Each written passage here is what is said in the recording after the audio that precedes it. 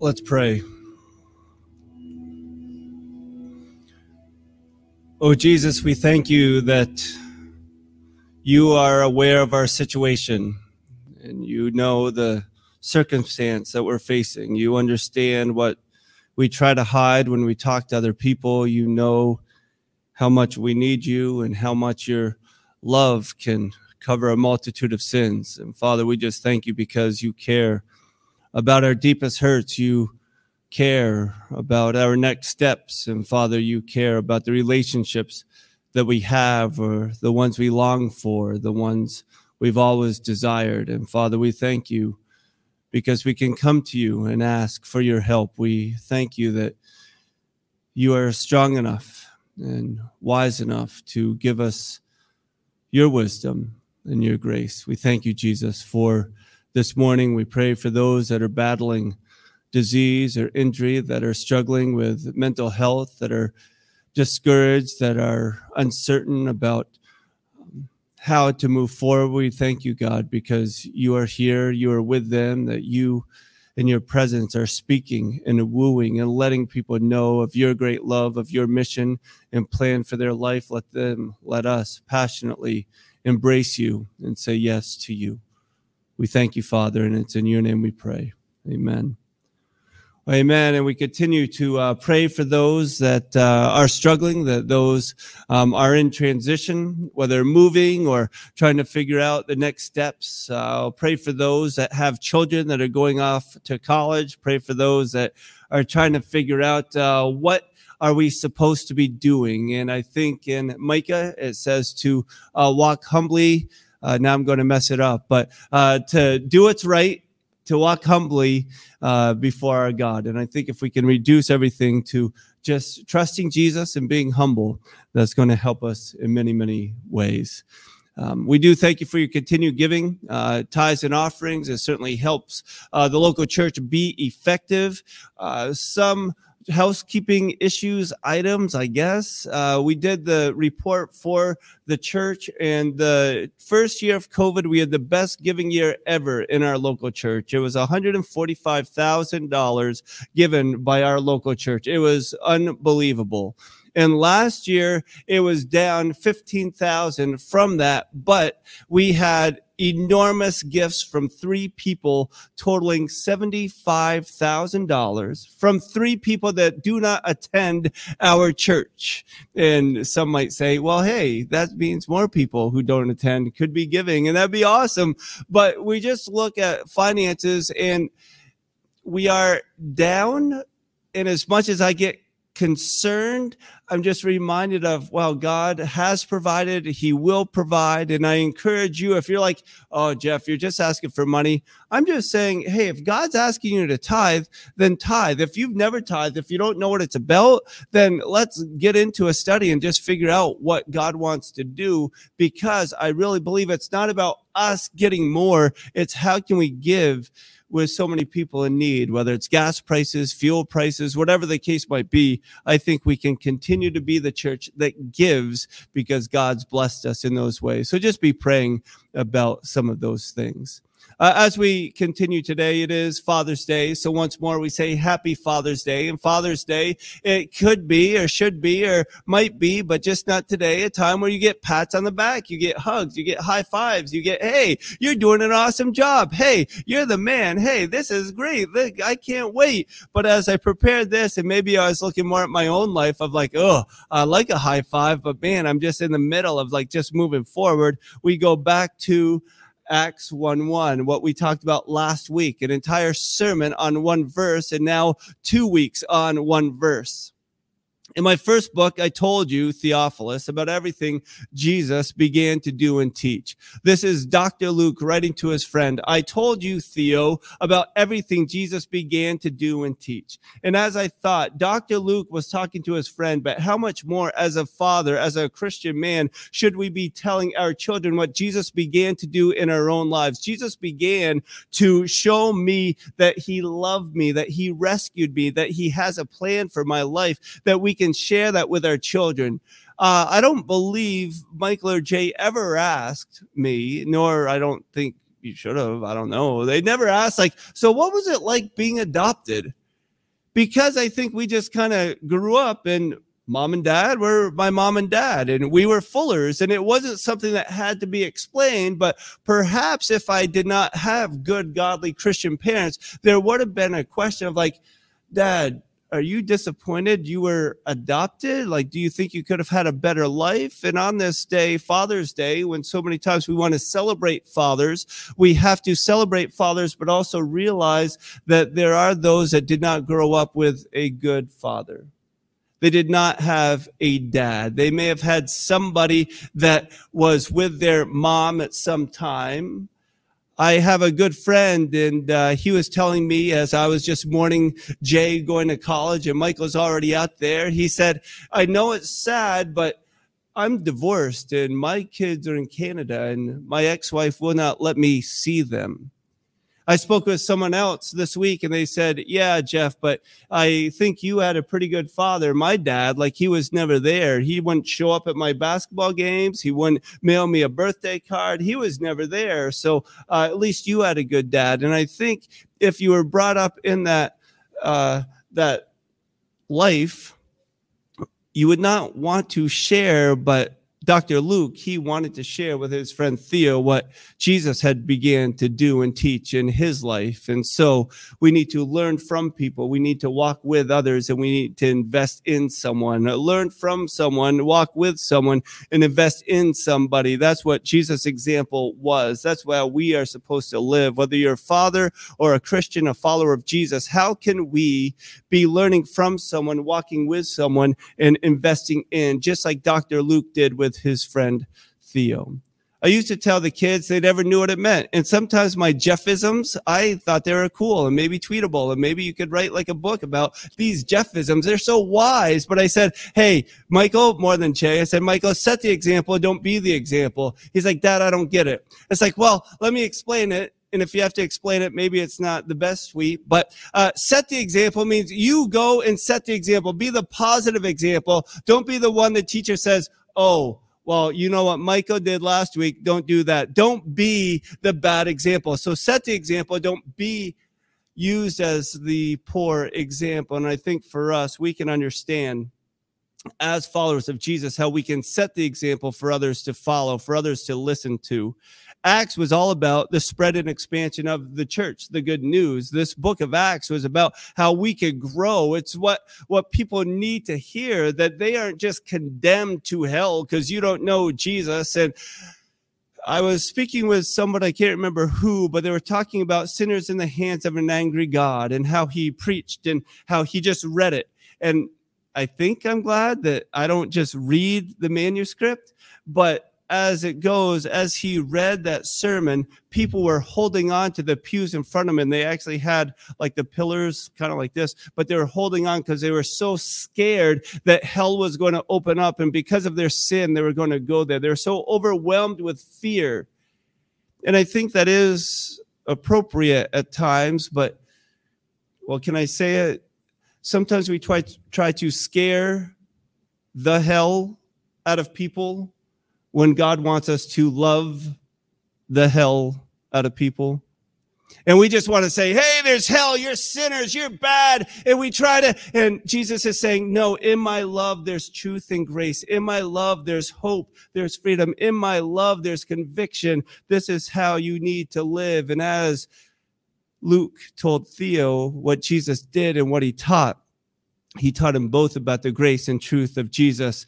1 Corinthians 11:1 says, as you should imitate me, just as I imitate Christ. In the New Living or English Standard, be imitators of me as I am of Christ. So dads, you might say, hey, happy Father's Day. Like, how encouraging is this? Hey, imitate God as you want your kids to imitate you. That's kind of a big task. That kind of seems like overwhelming. That seems like unrealistic. That seems like, oh, yeah, happy Father's Day. I'm glad I came today. You're just shaking the finger at me and telling me I'm not living up to what God wants me to do. And I'd say, no, God's calling us to be like him so that others will know that he loves them as much as he loves us. We go to Matthew 16. Then Jesus said to his disciples, if any of you wants to be my follower, you must give up your own way, take up your cross, and follow me. So if you bought into this I'm careful how I say it, but I'm certainly against Christian nationalism, but I don't want you to think I'm not patriotic, because I am patriotic, but I'll just say it, I guess. If you think the American dream is the only dream of success that leads you to a position where you need to go, you're wrong, because if you want to be Jesus' follower, you have to give up your own way, your own agenda. You can't be God's follower by saying, hey, God, I'm going after you, but first I need to get rich. First, I need to get that wealth. I need to provide for my family. First, I need to do it. First, I need to follow you, Jesus. So as I'm trying to provide for my family, it's not what I'm doing, but only through your strength can I do it effectively. Give up your own way. Take up your cross and follow me, follow Jesus. On this Father's Day, we want our children, we want our fellow Christians, we want our family members to know that we are on mission. We are going in a direction. We have a purpose. And it's not just because somebody told us to do something, except for the fact Jesus said that I will abide and remain in you. I will give you life and give it abundantly. I will bring meaning to what seems hopeless. If you try to hang on to your life, you will lose it. But if you give up your life for my sake, you will save it.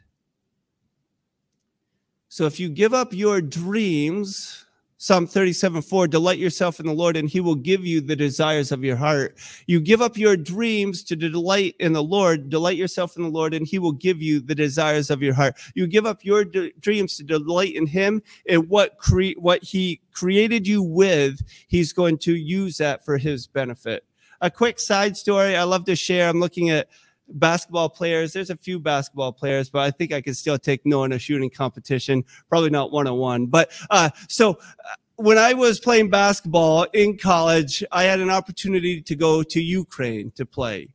And I thought, as a sophomore in college, being a little bit confident, maybe arrogant, maybe overcome. I thought they do have pro leagues in Ukraine. Like there are some guys that played in the NBA from Ukraine. Like, hey, maybe I could be seen by somebody. This would kind of be cool. It's going to be my coming out party. This is going to be awesome. And I can't wait to go play in Ukraine when, oh yeah, it's a missions trip. Yeah, we'll tell people about Jesus. But if I could just get seen by a scout, they could just call me Rudy and I'd be right there.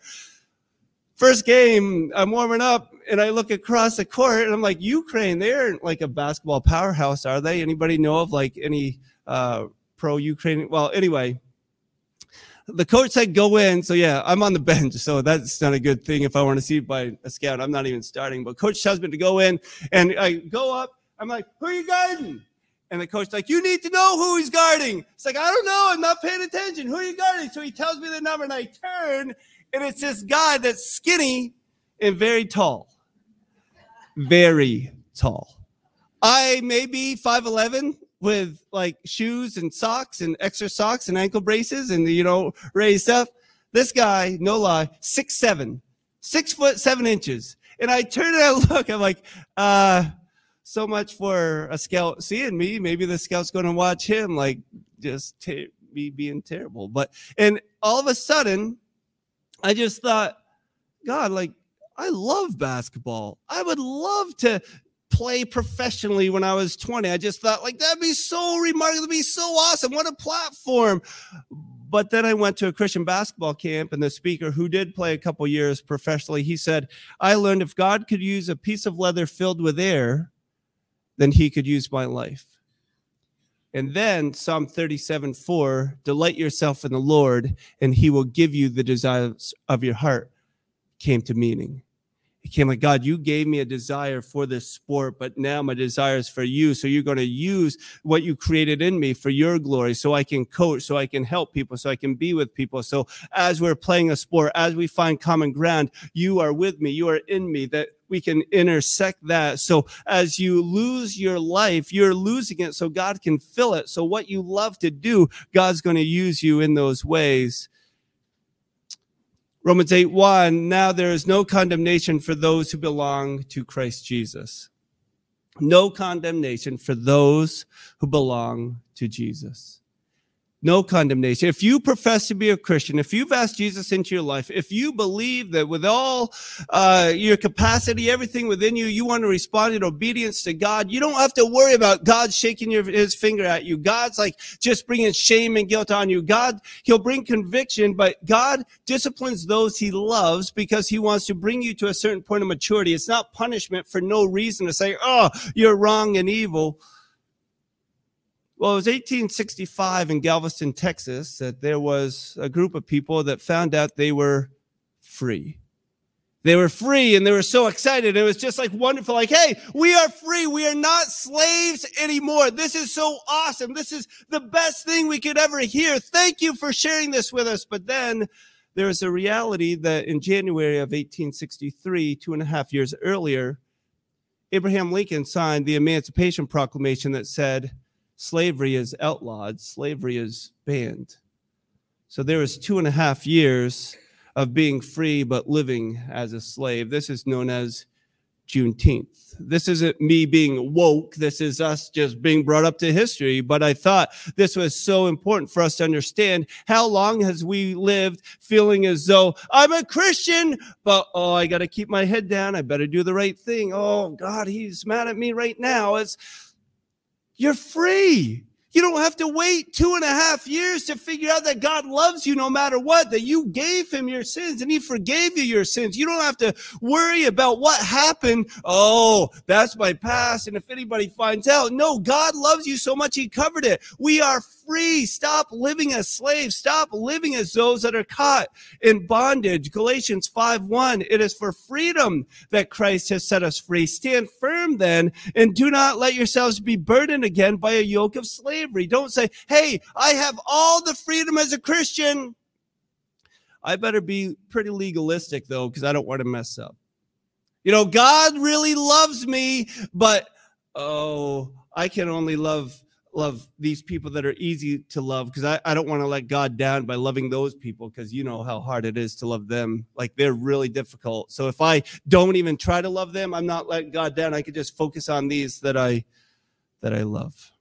Going back to Matthew 16, and what do you benefit if you gain the whole world but lose your own soul?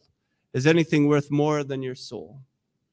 Going back to Father's Day, whether you had a dad like this or you know a father like this, or perhaps you have become a dad like this where you just think health and wealth is what is worth living for.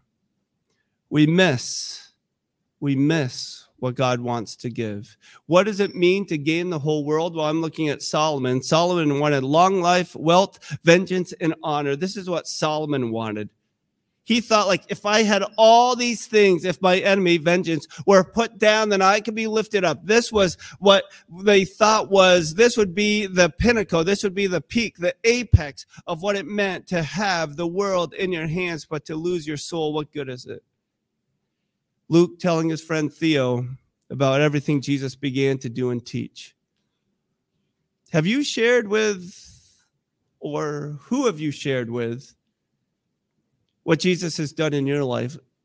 The changes, like, I thought if I pursued this, that would bring me happiness. I thought if I received this, and I'd have great joy. I thought if I could just get more pats on the back. I thought if I had one of the fastest growing churches in central Vermont, then people would know who I am. I thought, like, if I get these things, or are we kind of holding some of these things back because we fear sharing our vulnerabilities? God uses our vulnerabilities to show that we are not perfect, that he cares about us, that he loves us. And as we share vulnerabilities with others, I truly believe they will say, oh, you're a church that actually has faults? It's like, oh yeah, we have plenty of them. Instead of people saying, Jeff, I could never go to your church. How many times have you heard this? Have I heard this? If I went to your church, it would burn down because I've been so bad.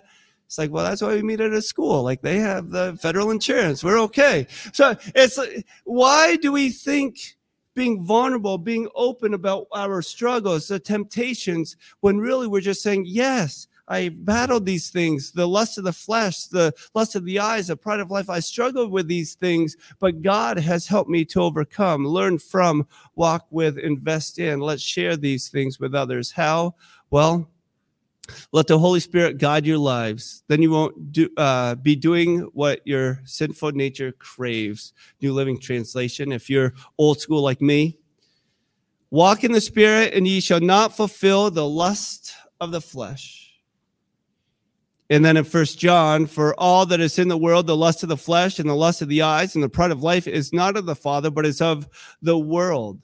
And sometimes we think or we assume lust just means sexual lust. That's certainly part of it. That plays into it. But greed, if it's greed for power, if it's greed for wealth, if it's greed for notoriety, it's just greed. That's the lust of what I can get to make me feel better.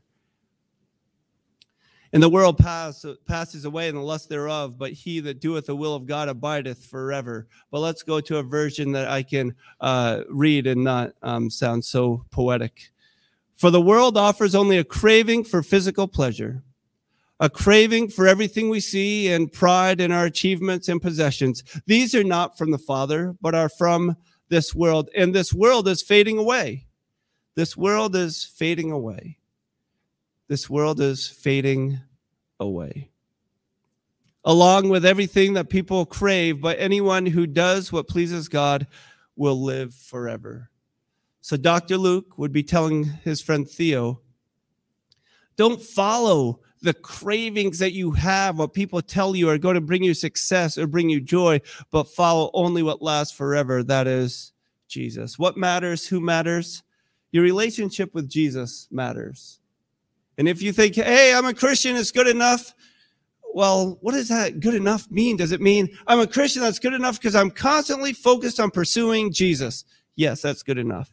Is it good enough to say, I'm a Christian, I'm going to heaven, so, hey, who cares how I live?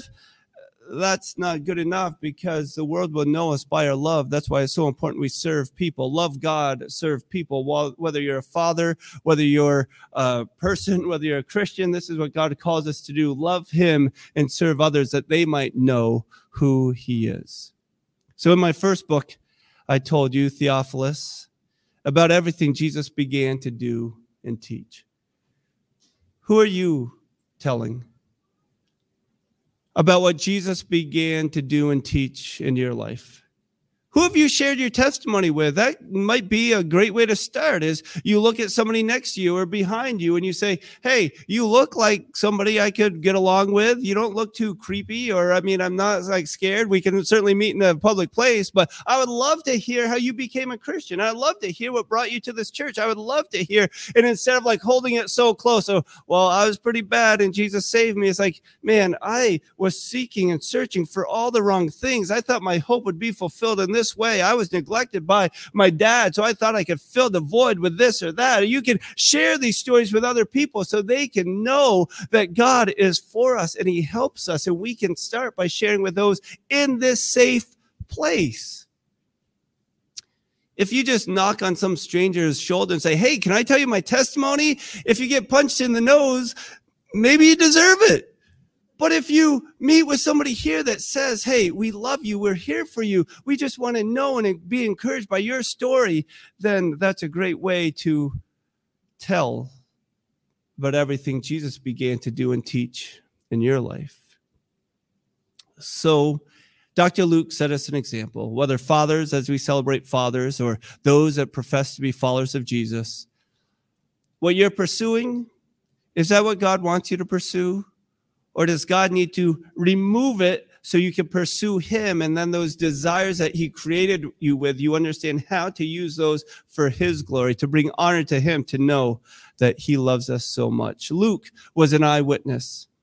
He wasn't just an eyewitness, but he got to experience the truth of Jesus. And then he wanted to multiply. He wanted to invest in. He wanted to see that displayed in his friend Theo.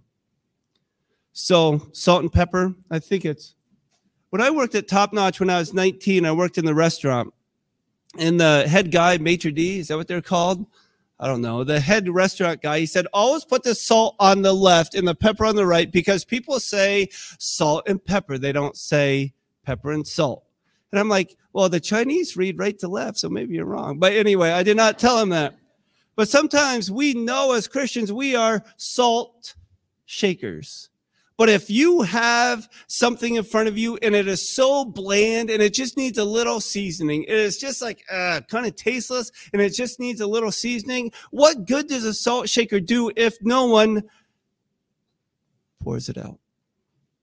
And on that note, there are many different, does it show up? There are many different sizes and colors and shapes of salt, but all salt has a purpose, and that purpose is for seasoning or preserving. The salt, it has a specific purpose. But when God asks you to do something, the body of Christ made up of many different parts, we all have a purpose, and God wants us to be used of him, not to be held in a shaker, but to be poured out.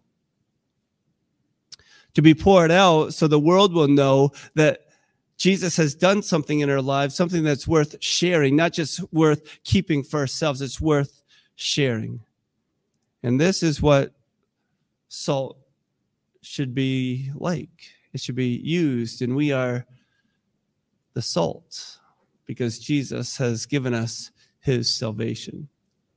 So on this Father's Day, we're going to close with a song that actually Jennifer Jocks, I don't even know how to say her last name, Jennifer, whose daughter Raleigh, I messed that up, sorry, Raleigh, comes, and we just love him so much, but she shared this song, and I just wanted to share it because I think it encapsulates the mission of the church.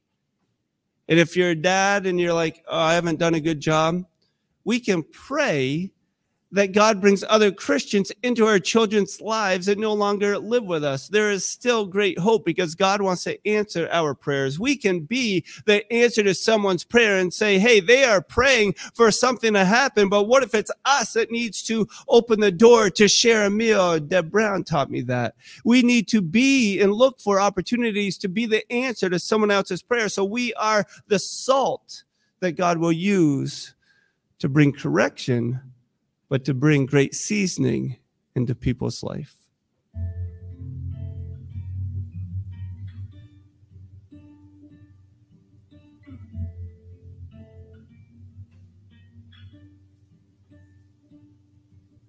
See my hands and look at my feet. It's okay, it's hard to believe.